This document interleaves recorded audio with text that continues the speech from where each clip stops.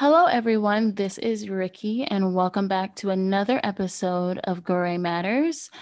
We are so excited for this episode because we are going to provide an introduction to ecofeminism. Hi, everyone. This is Charmene. Like Ricky said, we're discussing ecofeminism today, and this connects to one of our goals at Gray Matters to kind of make complex theory accessible. Ecofeminism is a field that's gained and kind of garnered more interest. And so it's like a theory and a whole field. So we're going to delve into that a little bit. Ecofeminist theory originally emerged as a method to address issues that were underrepresented or unaddressed by mainstream feminist movements. And as a likely result, ecofeminism is subject to misunderstandings, which we'll go into a little bit more of kind of what those misunderstandings are or misinterpretations, you could say. Like many other fields and theories, you're going to have a lot of different viewpoints and you're going to have different perspectives, especially with this kind of like reemergence and reinterest in a lot of feminist studies, a lot of feminist literature and theories, and going into different topics. You're going to have a lot of different interpretations. And with that, there's going to be some misunderstanding. So we'll delve into a little bit more of what ecofeminist theory, its origins, kind of what it stands for, what it's doing today, and some of its progression. Yeah. So, to start off, just to give like a little historical insight, ecofeminism is a new term for an ancient wisdom. It grew out of various social movements, the feminist movement, which we talked about in a previous episode. In season one, we give kind of like a whole breakdown of the different ways of feminism. So if you're interested in learning more about feminism and what that means, I highly recommend listening to that episode because we kind of break it down. But also, it came out of the social movement for peace and ecological movements as well. And in the late 1970s and early 1980s, it became popular in the context of numerous protests and activities against environmental destruction, and sparked off initially by reoccurring ecological disasters. And so it's really kind of a mixture of all of these different social movements. I like to say that these social movements, it's kind of like they have conversations with each other, like feminism, ecology, peace. Like it's all about these movements, like I said before, having conversations and seeing the kind of web of intersecting ideologies and beliefs that evolved into ecofeminism. Yeah, that's really beautifully stated, Ricky. Like it's ecofeminism, like a lot of the other theories that we discuss on the podcast, because we want to kind of this is a part of our series where we go into like feminist theories, feminist and womanist theories, and this kind of like you said, there's like a web of intersecting like ideologies and frameworks that this connects to. So French feminist author and civil rights activist, and I'm going to butcher her name because I'm very remedial in French, but it is, I believe, Françoise de Bon, coined the term ecofeminism as we know it today in her 1974 publication of Feminism or Death. I'm not even going to try to say that in French. But We'll she write it out for you. yeah, yes, we will definitely link this in our resources page, so you will have full access to her name, and you will know exactly who we're talking about and her work, her 1974 publication. But the English translation is Feminism or Death, and she talks about ecofeminism to describe feminist efforts and attitudes towards environmental practices. So it's really, she felt the need to kind of introduce this. This was 1974, right in the kind of crux of the second wave feminist movement. So she brought the term forward to talk about these issues. The Environmental and Safety Portal explained that in her book, de Bon argues that many parallels exist between the patriarchal suppression of women and the suppression of nature, and this suppression results in environmental destruction. Since then, numerous theoretical and practical additions to de Bon's arguments have been made. Many begin by collapsing patriarchal dualisms, male-female, nature-culture, and mind-body, but become fundamentally challenge, but they come together to fundamentally challenge dominant epistemologies that inherently and efficiently bury other standpoints and ways of knowing. So issues such as the exploitation of nature by industrial resources consumption and Western paradigms of progress and technology have been explicitly designated as ecofeminist concerns. So this is something that has a broad-reaching global impact. One of the problematic things that we'll go into a little bit is that some schools of thought and also some misinterpretations believe that Western, and partly because of Dubon's kind of coining of the term or use of the term ecofeminism, that, you know, a lot of ecofeminist practices are led by Western nations, but this is definitely something that, as we'll discuss later too, like I said, have broad-reaching global impacts. And so they have broad-reaching and global activisms, and women who are coming and a lot of different like factions of ideologies that are stemming from ecofeminism and its progression. So it's definitely not something that is just like a Western centric ideology or practice. But furthermore, the ecofeminist movement, it strives for anti-oppression practices, meaning a society free of hierarchy, in which all living beings interact equally and are treated as part of a common organism, the earth. So that is like a main framework and central theme that it goes back to. I shouldn't say framework, but a central theme it goes back to is that there is this sense of equity and complete dismantling of hierarchy, which is also a major feminist tenet as well, or tenet of feminism. But in here, all living beings, it goes beyond just humans or male or female or non-binary bodies, but they all interact equally and they're treated as part of a common organism, the earth. So the earth also has massive, I don't want to say like a personification, but the earth is like personified to a certain extent as far as like garnering and working towards equity is concerned. Yeah. And I feel like as we're having this conversation, I think a lot back to our spiritual activism class and how we really, that class really gives insight to, or gives, I guess it gave us all insight into thinking of the world as more than just our individual, like everyday, like us, and thinking of Mm-hmm. the world as like a global force. And like it's a book, and I'll link it on our resources page if you're interested. It's a cute book. It's like pictures and it's really cool. It's an illustrated book about how becoming one with the universe almost. And I kind of like see echoes of ecofeminism within that statement itself. And another text that we will link on our resources page is a text titled Ecofeminism by Carol J. Adams and Lori Gurin. And they purport that ecofeminism addresses the various ways that sexism, heteronormativity, and racism, colonialism, and ableism are informed by and support speciesism, and how analyzing the ways these forces intersect can produce less violent, more just practices. And Adams and Grun note the intersectional forces that produce issues of oppression against marginalized groups, such as women and the environment, to existing heteropatriarchal hierarchies. I know we said a lot of kind of like I like to call them like scholastic words there, but it's basically like intersectionality is another topic that we will discuss further so that we have some grounding foundational resources and tools to better understand intersectionality. But I think intersectionality is basically looking at how all of these, I like to call them isms, kind of can intersect in different parts of our lives. And I think ecofeminism looks at the conversations that these isms also have in our larger global society.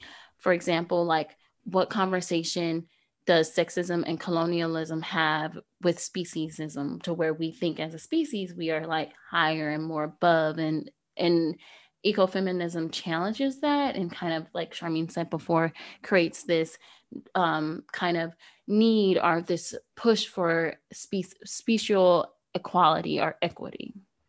Yeah. And there's a few basic tenets of ecofeminism that we'll go into. So the first one is connecting mistreatment and consumption of animals to oppression and objectification of women. This connects directly to kind of Western neoliberal food practices, ideologies, the way that women are seen and their place in society. So this has broad reaching implications beyond just the food we consume. It's connected a lot to consumerism in general. So advertising, media, the way women are represented, the role of women in the house and in the workplace, et cetera. Second one, it is cooperation, not competition. So this goes across all fronts. And so it's like cooperation amongst one another, amongst people as well. So it's not just something that women are working at, you know, it's something that there's a lot of different branches of ecofeminism. I won't get into it because like Ricky said, it's like a lot of scholastic jargon and academic jargon that may get kind of lost in the conversation. But basically, it's like working away from androcentrism, which is like this male rooted, male centric framework that largely our society functions on globally, and working towards cooperation amongst all beings, essentially. And then lastly, it's uprooting patriarchy. Patriarchy is rooted in, like, patriarchy is basically what is connected to hierarchy. The hierarchy that we have globally in cultures and societies um, is based in and reproduces heteronormative patriarchy. So that's something that's really important in order to kind of accomplish some of these other goals. Uprooting patriarchy is a major, major tenet of that in order to accomplish those goals. Yeah, yeah. And I loved how you kind of like broke it down to the three basic tenets. I think it makes it really more tangible and helps people understand the conversations about ecofeminism. I think one of the other conversations, so now we're going to kind of like talk into or discuss the kind of, I guess you can call them branches or like extending conversations surrounding ecofeminism. And one of the extensions that I thought was interesting was food justice. It was my first year in our master's program at TWU, and I took a food justice course. And I took this course not really knowing what food justice was. To be honest, I was like, oh, food justice, what is that? Like, like fighting for food. I don't know. I was just really interested, and I think this course really helped me understand just how our society values and devalues food and devalues the environment and devalues so many aspects of our global interconnectivity with the rest of the world and nature. It's devalued to a point to where we don't even recognize how much we depend on nature. And I think that that was the big kind of like the big theme of the class that I personally took away, and just to be more mindful of my positionality within the global context of nature and people itself. And one of the books that we read in that class is called Cultivating Food Justice. Like we said, we will list these on our resources page. We list all of the books and resources there for you to have access to. And the authors define food justice as food justice activists demonstrate the institutional racism that that in its intersections with economic inequality has stripped communities of colors of their local food sovereignty, preventing many of them from eating in the way that food movement describes as quote unquote proper.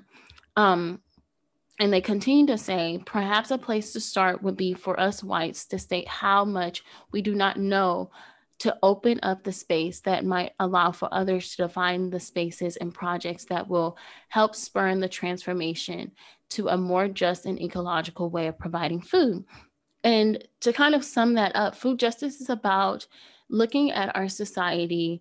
We're going to focus on the US because that's where Charmaine and I that's where we are, and really looking at people's access to food and not just the access, but also looking at it's kind of a lot of different things, a lot of different conversations surrounding food. It looks at people's access to food, access to nutritional food, and it explores the location and the gravity of, I guess, the impacts of food deserts. A food desert is a community that doesn't have access to a supermarket, and the closest thing they can get to a supermarket is like a convenience store or even a liquor store. So that's kind of what a food desert is. It also looks at how how the people that provide us food, such as farmers and workers, are also devalued as well, whether they're not getting paid adequately or whether there are some forms of like worker employee abuse. So it's kind of how all of these topics go in conversation with each other, and really looking at, because I feel like in our society, we don't value food as much as we should. It's kind of Mm-hmm. like we're just like, oh, I'm just going to eat, but we don't think about where our food comes from. We don't think about the workers. We don't think about the farmers. We don't think about how capitalized our farming industry is. And it's not just like our local farmer anymore. It's some big business that owns the farm as well, and is not adequately like paying the workers too. But we also don't think about that not everyone has access to food, and not everyone has access to Like healthy food. nourishing, yeah, Yeah, nourishing's nourishment, great. Yeah. yeah, nourishment, and food that is going to help them live um a healthy, well life. And healthy not in the terms of diet, and not in the terms of like, just a whole, I should say holistic, a holistic life. And I think food justice puts that conversation on the table within ecofeminism. So as ecofeminism looks at like the conversation as a whole, food justice specifically focuses on the value that we place on food. Um, yeah, and I think there's a lot of different books which I will list on our website again. But one of the books that really stood out to me when I was taking this class is there's a book by Thich Nhat Hanh, and we studied Thich Nhat Hanh a lot in our spiritual activism class, and it's very much um, into mindfulness, but not mindfulness that is like that trendy, like, I don't know, where you disconnect from everything, but mindfulness that involves connecting and deep thinking. And Thich Nhat Hanh has a book called How to Eat. Now, when we were given this book in class, I was like, how to eat? This man's gonna tell me like how to eat, like like I'm a child. But the book is more so like, I would say the subtitle for me for this book is how to value and be more mindful of the food that I eat. And one of the quotes Thich Nhat Hanh has in this book is, when we slow down and really enjoy our food, our life takes on a much deeper quality.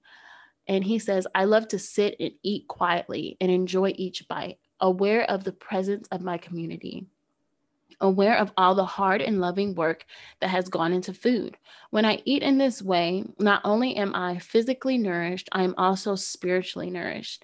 The way I eat influences everything else that I do during the day. And I've just found that these words were so powerful because it also goes into another conversation about the cultural value of food and someone preparing you food, and Mm-hmm. this, and how like our westernized society kind of like shies away from that, or kind of has devalued that notion of like a loved one preparing you a meal, or the artistry, or the love that goes to that. And there's another book that also talks about the culture of the food, and it's a book called Eating the Landscape by Salomon. And this book really discusses like the historical relationship of indigenous societies and their relationship with food, and how food wasn't just, oh, I got to eat this in 10 minutes and move on. Like the preparation of food, and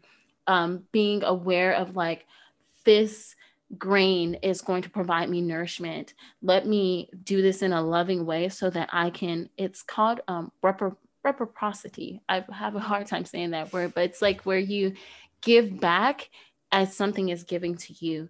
So if you fish, like you go through the work of fishing, but you also acknowledge that the fish is giving you nourishment, and therefore you like appreciate that. And it's not just this one way transactional.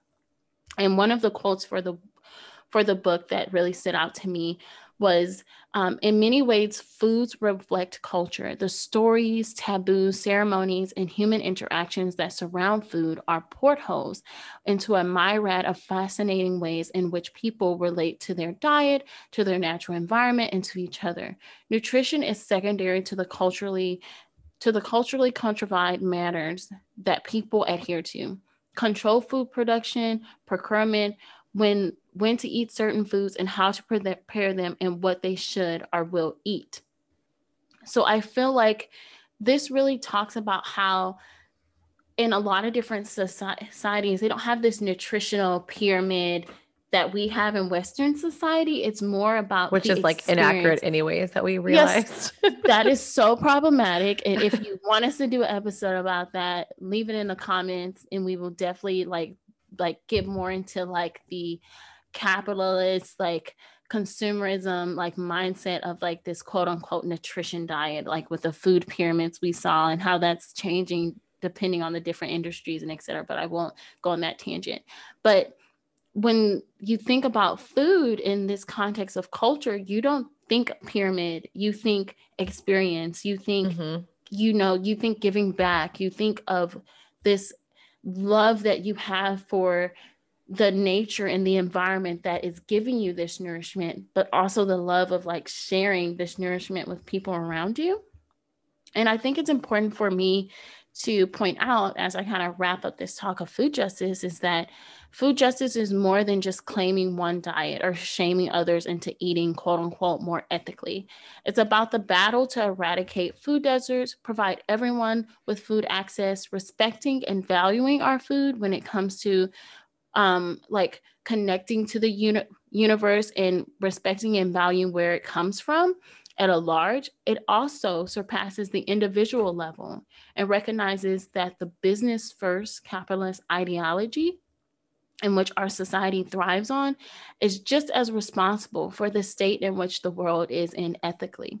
Sure, we as individuals can do what we can, but we must first look at the system to change as well. Because if we don't change the system, what we do on an individual and collective matter won't have won't have the great impact that it can if we were to look at the system directly.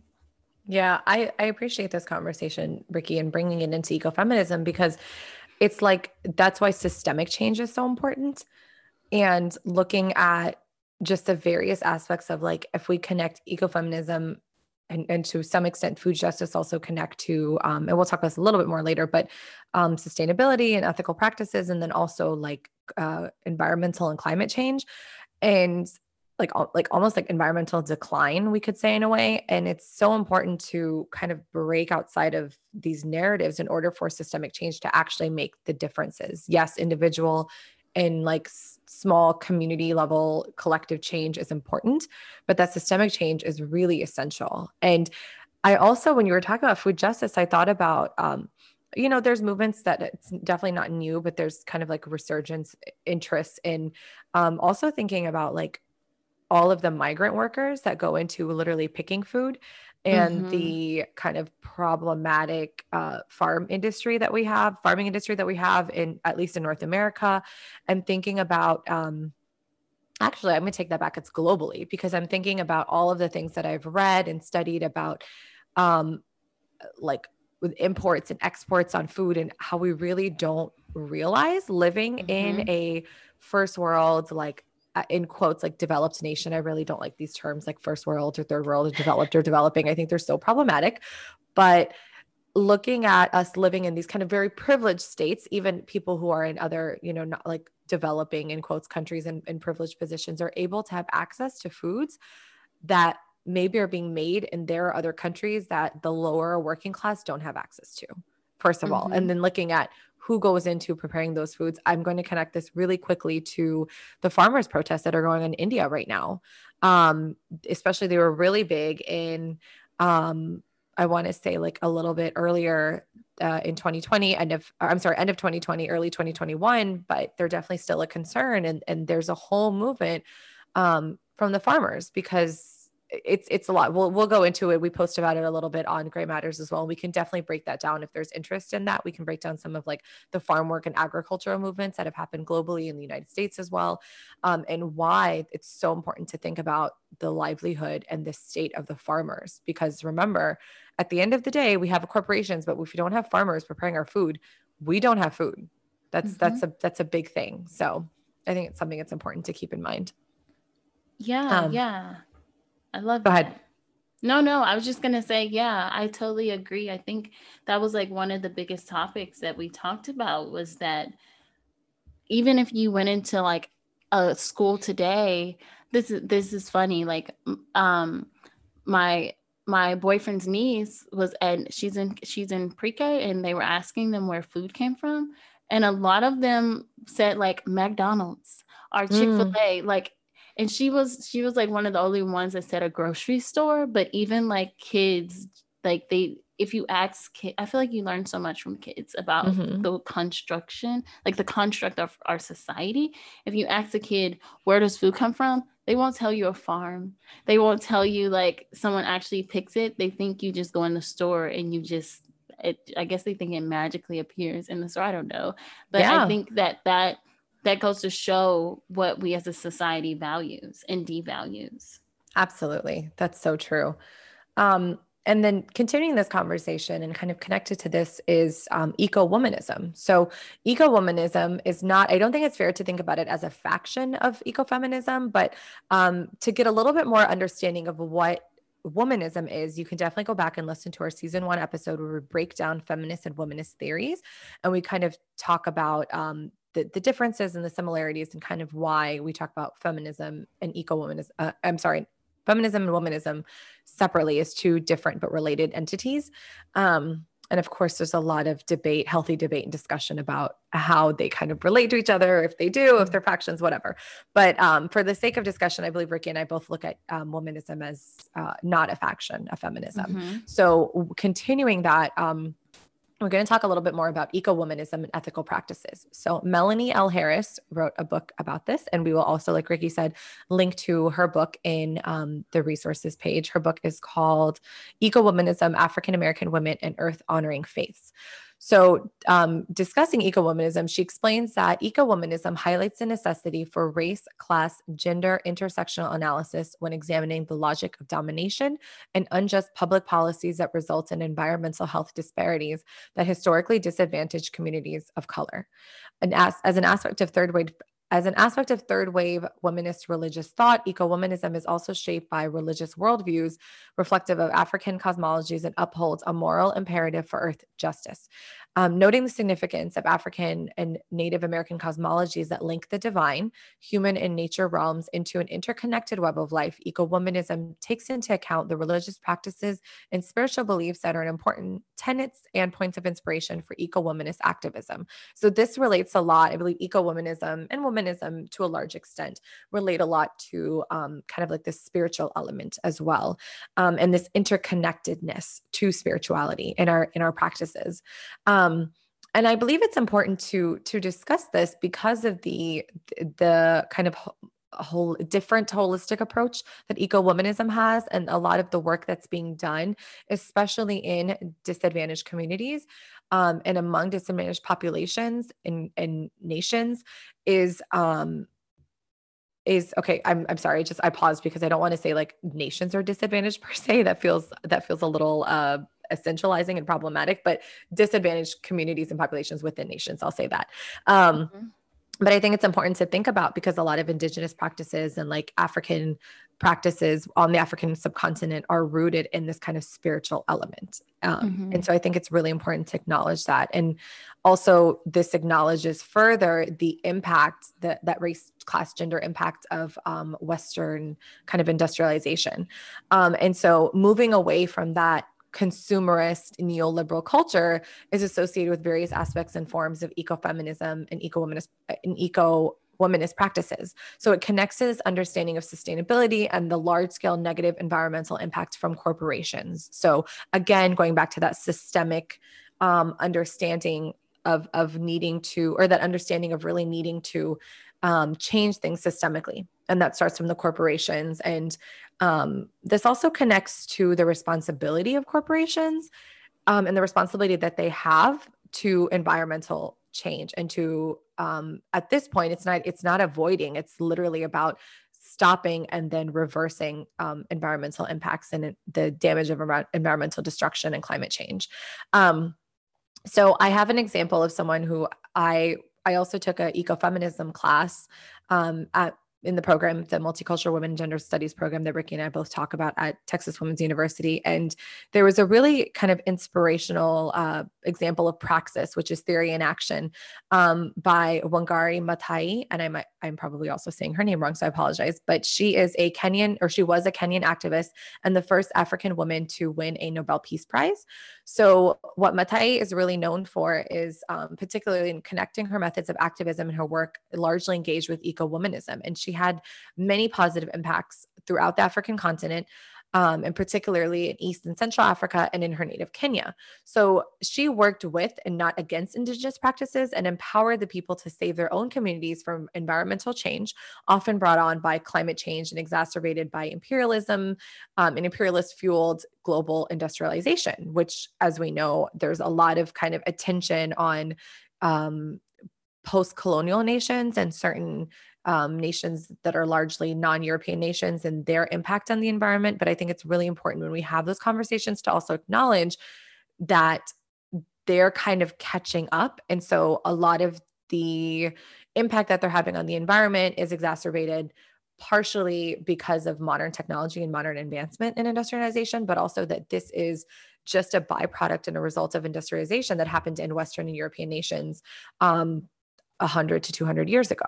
So it's kind of like they're catching up, but also there's more destruction and environmental change and climate change because of what has happened already from Western nations, and a kind of like necessity to keep up with the global economy. So this is all very rooted in like the economy and how it's not just about growing a community garden, unfortunately, is not going to save it. Just recycling plastic is not going to save it. I actually read this whole thing this morning. I forget in which journal it was, like a science journal, about the impact of recycling plastic and how that's basically something that was promoted by the oil companies in the 1970s largely, and then kind of like really promoted this household use of, like, if we grew up in the 1990s, you'll remember like the recycle, reuse kind of motto that we were really taught in schools, which is great. It's very important to do all those things. But again, our individual and collective community level work it can only be partially mitigated, can only partially mitigate some of the environmental destruction and change that's happening. That really needs to happen on a global systemic level from these large corporations that are like contributing to so much of this decline in the climate. So, okay, I went off on a little bit of a tangent, but back to Maathai. So she was like a social activist, political activist, but she really is, all connected to this. That's why we talk about her in the like context of eco-feminism, because all of this was kind of connected in her work. And so she is really well known for the Greenbelt movement, which increased forestry in devastated areas. And then later she also advocated another word I'm going to probably say a little incorrectly. I'm really trying here with my words, but I also am acknowledging that, if I say something incorrectly, I'm going to, I'm trying to say it correctly. I want to make sure I at least try to do some justice to it. So it's Mutainai, a Buddhist origin waste reduction philosophy. So she was really working towards getting African communities to really reduce waste and to kind of not necessarily revert back to indigenous practices, but work with indigenous practices that were already that had been in place for hundreds of years, and try to like work and be a part of globalization and be a part of progressing their communities and their nations, but also doing it in a way that is like what Ricky was saying earlier with like the holistic practices, and doing it in a way that you're giving back.